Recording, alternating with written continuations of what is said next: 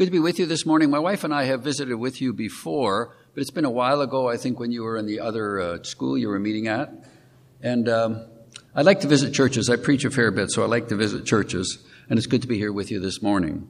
Just two things by way of introduction. First of all, I use the different version of the Bible than it's found in the bulletin. I use the NIV 1984 edition, so you'll see some slight differences as I read the texts from what you have in the bulletin. Secondly, because we got started late, there won't be a Q&A time afterwards, but I will be available.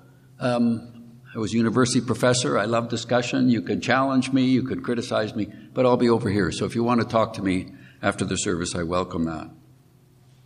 So let's focus then our attention to God's Word, which I will read with each of the main points. After dating on and off for 3 years, Derek and Tiffany were serious about their relationship, and they agreed that living together was the next step. It seemed as natural as, ride a tricycle before you ride a bicycle. And there were other advantages: no more roommates intruding on romantic dinners, no more wasted time and gas driving back and forth to see each other, no more overnight packing, no more wondering if they were committed. They'd be sharing a place. That seems to be another level of commitment. So they signed a 6-month lease on a 2-bedroom apartment. But Tiffany didn't trust Derek for his long-term commitment, so she demanded separate closets and bathrooms.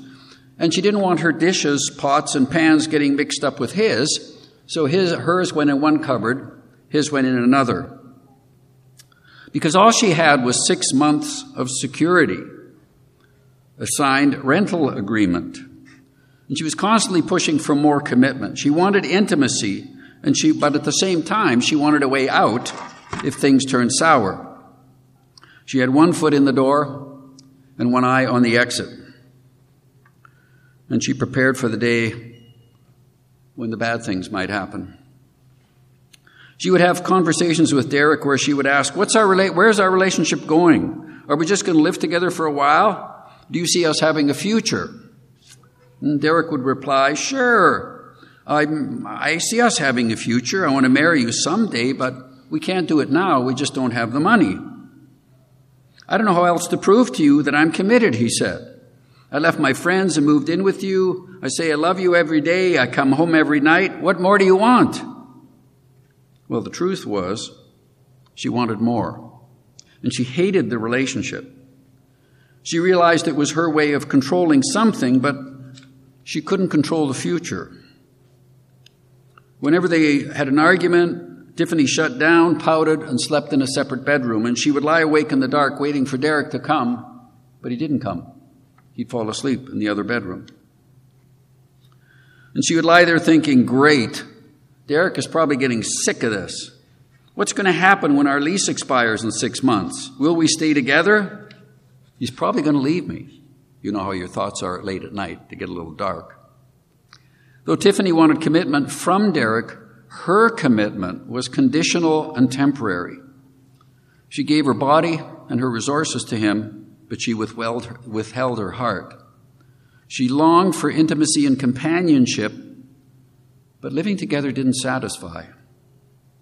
They had friends who lived together, and many of them broke up after a while. It was almost always painful, especially for the one who wanted a long-term commitment. And her observation was, in those relationships, that the one that was the least committed actually controlled the relationship and had power over the other.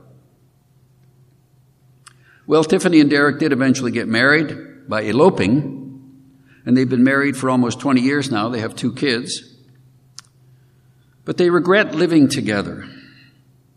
They missed out on the honeymoon experience. They started their marriage with a past. And it took many years of marriage for Tiffany to trust that Derek had a real and lifelong commitment.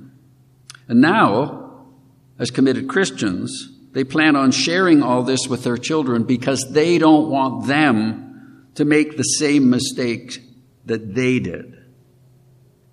And they want them to understand the regrets that they have. And they especially want them to know God's design for a man and a woman coming together in the commitment of marriage. A lot of people today want a soulmate that they can share the rest of their lives with, but they have no idea how to get there. And they think that living together will accomplish that. You know the old saying, you don't buy a car without taking it for a test drive. But the problem is that living together doesn't work, and all the studies show that. And only a lifelong commitment of marriage does that. Some people say, well, it's just a piece of paper. Well, so is a mortgage just a piece of paper? So is a degree from college and university just a piece of paper? So is a lottery ticket just a piece of paper? Though don't buy lotteries. Okay, but that's just an illustration. It's what the piece of paper represents. And when you make the commitment in wedding vows, you're committing to the person through all the positive things and negative things of life. You're basically saying, I'm committing to learn how to love you as long as we both shall live. And that's why God has established marriage to be what it is, because he wants the best for us. He wants us to flourish. He wants us to know the joy and the delight and the growth that's necessary for a lifelong commitment of loving and serving another person. And I suggest to you that this same thing applies to involvement in a particular church of Jesus Christ. We need to grow, but often people are reluctant to commit. And I want to suggest to you that if you cohabitate with a church body, you get some benefits, but not the real thing. Because without that commitment, you're more likely to leave if things get difficult. If people start to confront you with not who you think you are, but how you come across. Only with that commitment expressed in public vows, parallel to the public vows of marriage, can you truly experience the joys and the good things that God has for you as his child, as you're part of a body of Christ. So I want to suggest this theme to you as I look at these various passages with you this morning. Because Christ makes Christian believers one body in him to live out the gospel, we need to commit to a particular church, and that is specifically by becoming members, submitting to one another and to the elders of the church. First of all, I want to suggest to you that Christians are one body in Christ, given the one Spirit to drink. The first passage is from 1 Corinthians 12. You find that in the bulletin. The body is a unit. Though it is made up of many parts, and though all its parts are many, they form one body. So it is with Christ, for we were all baptized by one Spirit into one body, whether Jews or Greeks, slave or free, and we were all given the one Spirit to drink. Now notice what Paul says. If you're a Christian, you're part of a body, because we are one in Christ. And so, as part of that body, we learn what it means to live by faith, by obedience, by forgiveness, and by new life. And it's not just an individualistic thing, me and Jesus, or me and God. Paul refers in Ephesians 1 to the church as the fullness of Christ. So we experience the fullness of Christ in the body. And so what holds us together in a church body is not our ethnic or racial or cultural or economic similarities. In fact, Paul explicitly says, both in Colossians and Ephesians, that the gospel and our union with Christ overcomes all these differences, that we are all one in Jesus Christ. And this is signed and sealed to us in two sacraments that occur in the body of Christ. Baptism unites us to the triune God. We baptize people in the name of the Father, Son, and Holy Spirit. But it also unites us to Christ. We are baptized into Christ, and by being baptized into Christ, we are baptized into his body. And in his body, he gives us of his Spirit, and his Spirit is at work in us as we work together to be his body. And secondly, the Lord's Supper. We all take the Lord's Supper together. Paul refers to our being given one Spirit to drink, which seems to be referring to the Lord's Supper. And earlier in this letter, in 1 Corinthians chapter 10, he says that when we take the wine and the bread, they are participation in the body and blood of Christ. But he also says, because there is one loaf, we who are many are one body, for we all partake of the one loaf, of course, which is symbolic of Christ. Now, some don't want to commit due to faults in the church, faults in people.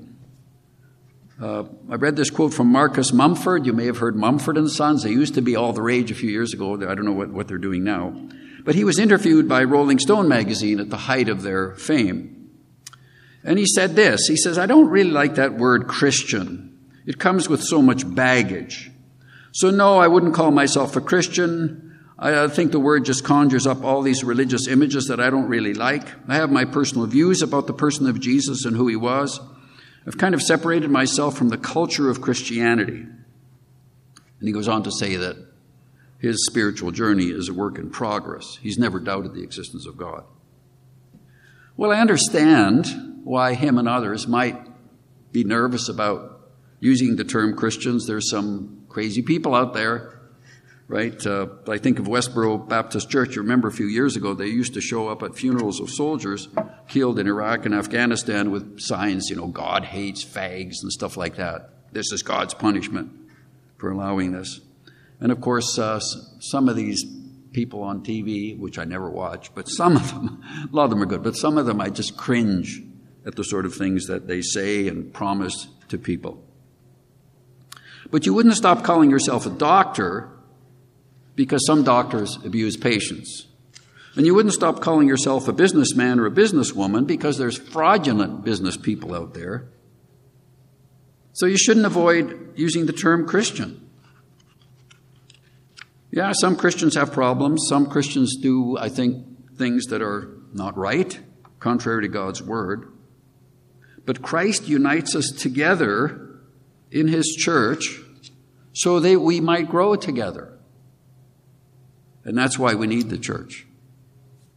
Secondly, we need to be committed to a church so our lives are shaped by the grace of the gospel. Second passage there from Romans 12.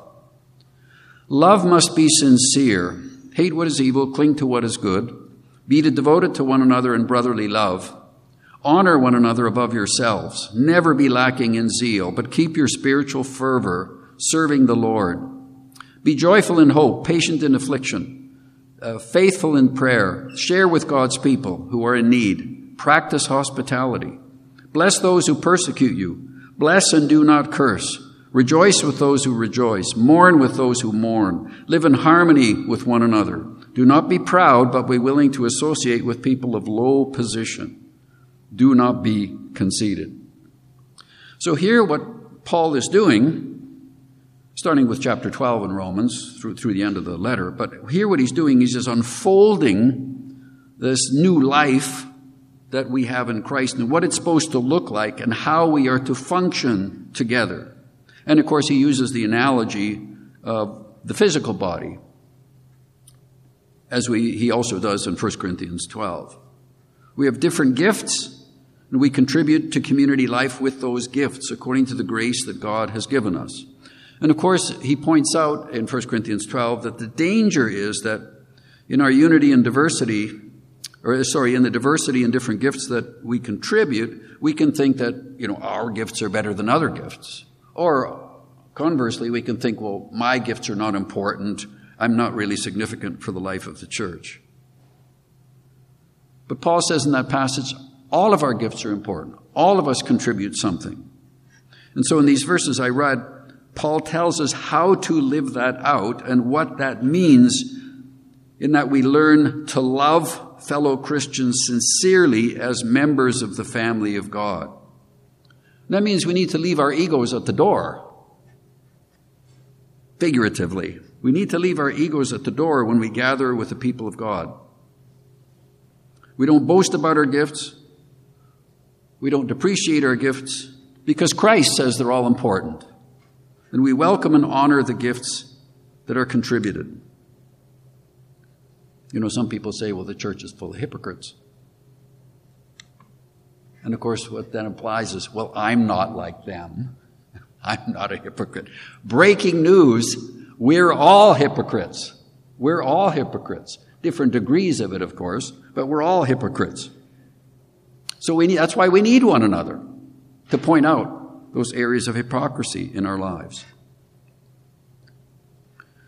This is all about graciously loving particular people in a particular church. Think of somebody who says, I love people, I love humanity. It's just individuals that I can't get along with. Be like me saying, I love all women in a platonic sense. I love all women, but I don't really care much for my wife. No, God brings us together with particular people so we learn how to live together, to minister together, to serve together, to be ambassadors of Christ together. So how do you love sincerely? How do you keep your zeal? How do you keep your spiritual fervor? How do you enter into people's lives so that you mourn with those who mourn and rejoice with those who rejoice? How do you not give in to pride and conceit and avoid associating with people of low position, or at least people that you don't think are like you? Well, you do it by committing yourself to a particular group of people and learning together with your brothers and sisters how to live out this gracious calling of loving and serving one another by the grace that flows from the gospel. You worship with them. You gather around God's word and the sacraments with them. You gather with them to pray. You commit to mutual encouragement so you won't slide into spiritual laziness or develop a kind of consumer mentality. Well, I'm in it as long as I get something out of it. Remember Jesus' words, Matthew 10:45, which many people think, or Mark 10:45, which many people think is the pivotal verse in the Gospel of Mark. The Son of Man came not to be served, but to serve, and to give his life as a ransom for many. And you can't do this from a distance. You can't do this from some free spirited stance. You can't hang around as long as it doesn't demand too much or doesn't involve getting involved with other people's problems. One eye on the exit. If you do that, you'll be a perpetual adolescent Christian. Some of you have seen that this great Evian water commercial that came out a few years ago was these adults that would buy the storefronts and a big picture window was actually a mirror, and so they would see themselves as toddlers in there, right? And they would dance around and do different things. It was a very cute commercial. When you commit to a church and to growing along with others, what you see in yourself is some of that toddler stuff. Because as you know, toddlers, right, age 2 on, they suddenly realize they're individuals. They realize they can say no. They realize that they can do a temper tantrum to try to get their own way. And of course, good parents will deal with that. And you don't want kids to learn to live like that. That's not a healthy way to enter into adult life. And the same is the case with church, with the body of Christ. My involvement at New City Church Hamilton had led me to see some things about myself. I sort of knew this before, but it really struck home to me that I'm a very impatient person. And when Conan, our pastor, first came, because my wife and I were there from the beginning, we didn't have elders, so there would be feedback, and he asked me to be part of a group that gave him feedback. And I would give him feedback. And I would criticize his sermons and criticize what he did in worship and this sort of thing. And I was trying to make him the super pastor. And one of the fellow pastors in the presbytery came up to me one day and said, "Gene, I know you're trying to help him, but you're discouraging him." And I realized that. I realized that I was pushing him too hard. I was trying to make him something that maybe he would become in 20 years, but not right off the bat. And so I apologized to him. And I've tried harder to be patient and loving and kind, not just to Conan, but to all people, to not give in to my impatience When I'm driving in a car, well, I'm still working on that. But, at least in dealing with people. We only gain the fruit of the Spirit as we are committed to a particular group of people, interacting with them in the body and saying, I'm going to stick with you so that we can grow together, mature into the fullness of Christ together, as we learn to confess to each other, forgive each other, work together, and when we rub each other the wrong way through different goals or different procedures that we think should happen, we learn to work that out. Thirdly, we need to be committed to a church to be discipled by Christ.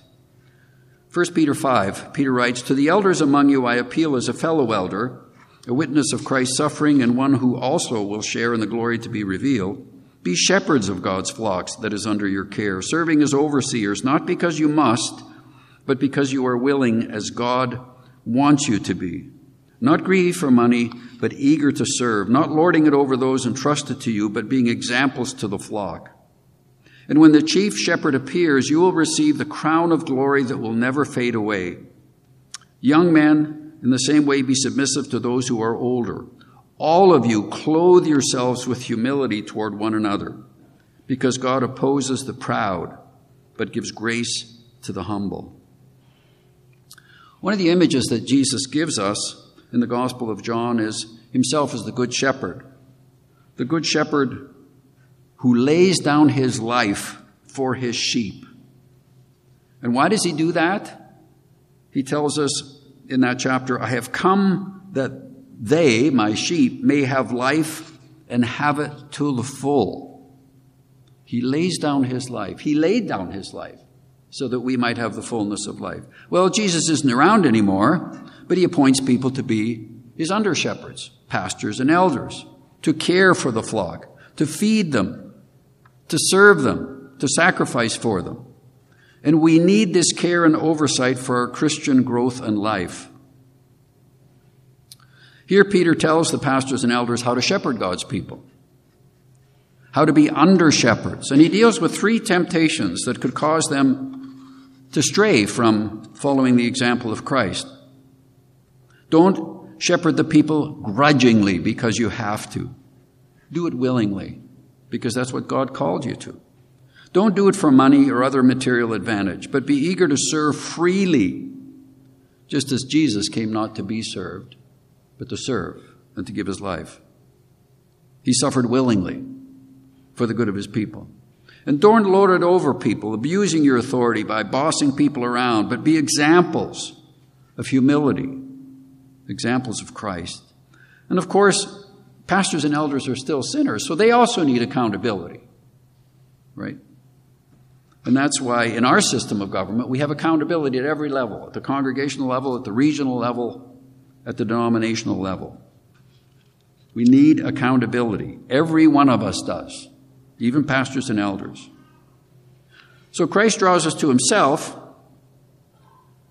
to show us how to shepherd people. I'm talking about pastors and elders.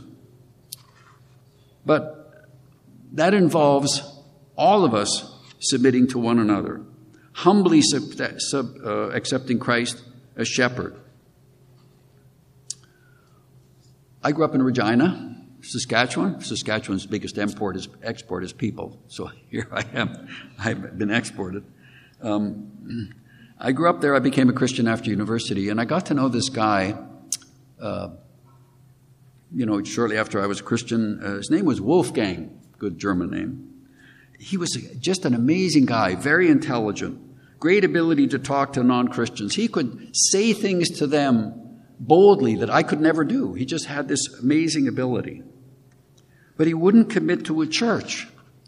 He would only go sporadically. Married a lovely young Christian woman. They had 2 kids. But Wolfgang remained uncommitted to the church, even though his wife went faithfully and was involved. Sadly, he eventually left his wife and completely cut himself off from Christians and ended badly. And I really felt pain for him because he was such a gifted guy. But he wouldn't commit. And there were issues in his life that he didn't want to hear about. and it had very unfortunate consequences in his life. In contrast, I have known Christians with fewer gifts, with greater struggles in their lives, but they have been committed to a church.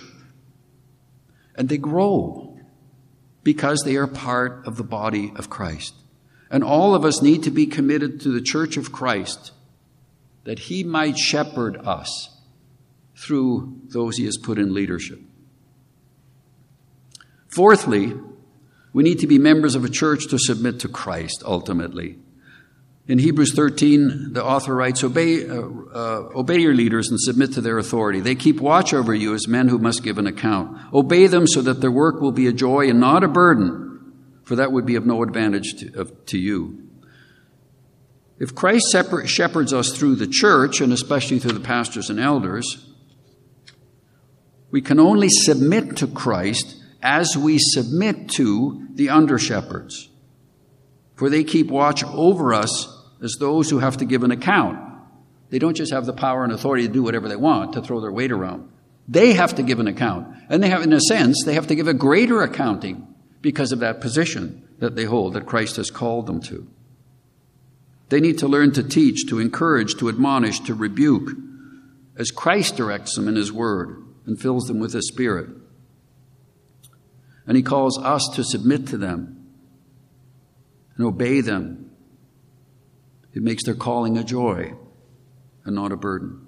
And of course, the Bible says that we have to submit to all kinds of people. That's not unique. Submit to parents, submit to bosses at work, submit to teachers in school, submit to civil authorities. All of us have to submit. And when we submit, though it may feel like, or we might have ideas in our head, that it's going to restrict us or keep us from really being ourselves, those are lies. If you will not put yourself into a membership commitment in a church where you vow to submit to the leadership and to fellow believers, then you are effectively saying, I don't want to submit to Christ. One of the early church fathers, Cyprian, said, we can no longer have God for his father. He or she can no longer have God for his father who has not the church for his or her mother. And that's the point he's making.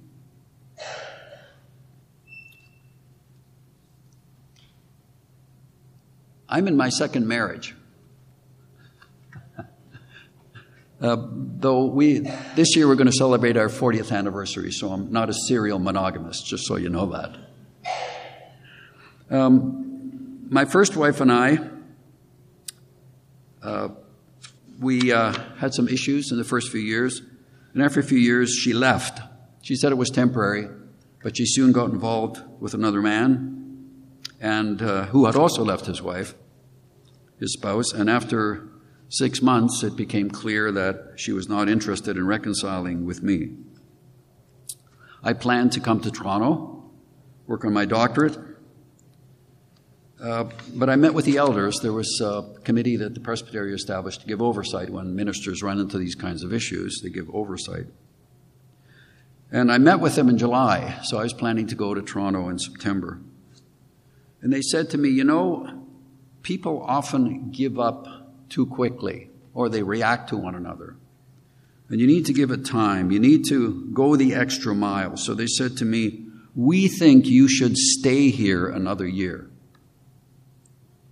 And I said, that's a hard saying. I've quit my job. I don't have a job. I'm getting ready to go to Toronto, work on my doctorate. But by the grace of God, I submitted to that. I accepted that. And that was the toughest year of my life. Nothing changed with my wife and her involvement with the man, but on their prompting, I would meet with her occasionally and talk to her. You can imagine what a frustrating experience that was. And so after another year of difficulty, the hardest year of my life, I saw the wisdom of that in retrospect. I had not lost a year. I had gained so much because I could then file for divorce and know I had done everything I could. I'd made sacrifices. I'd gone the extra mile. But more importantly, God worked in me some changes that need to happen. And I didn't do it all alone. I had some people that I talked to. I had this committee that I would, people I would talk to and express my frustrations and my anger and my discouragement. And they would give me feedback and they would encourage me to stick with it. I grew because of that. And typically, that's not unusual. Often the hardest things we go through as Christians is precisely the place where God is working in our lives to do some wonderful things. But we have to listen to the body of Christ. We have to be accountable. We have to submit to the advice that we get from others.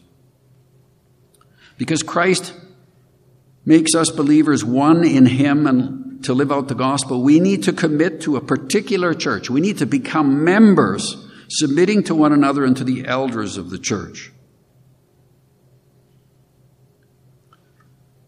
I know sometimes we struggle to say, well, I don't know if I can. I don't know if I can really be myself.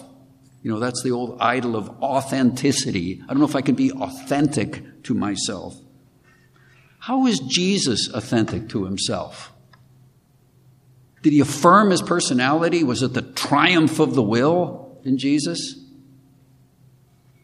His identity came from service, from sacrifice, from giving himself for his people. And the glory he had after the resurrection, he had that before. So he didn't gain anything new.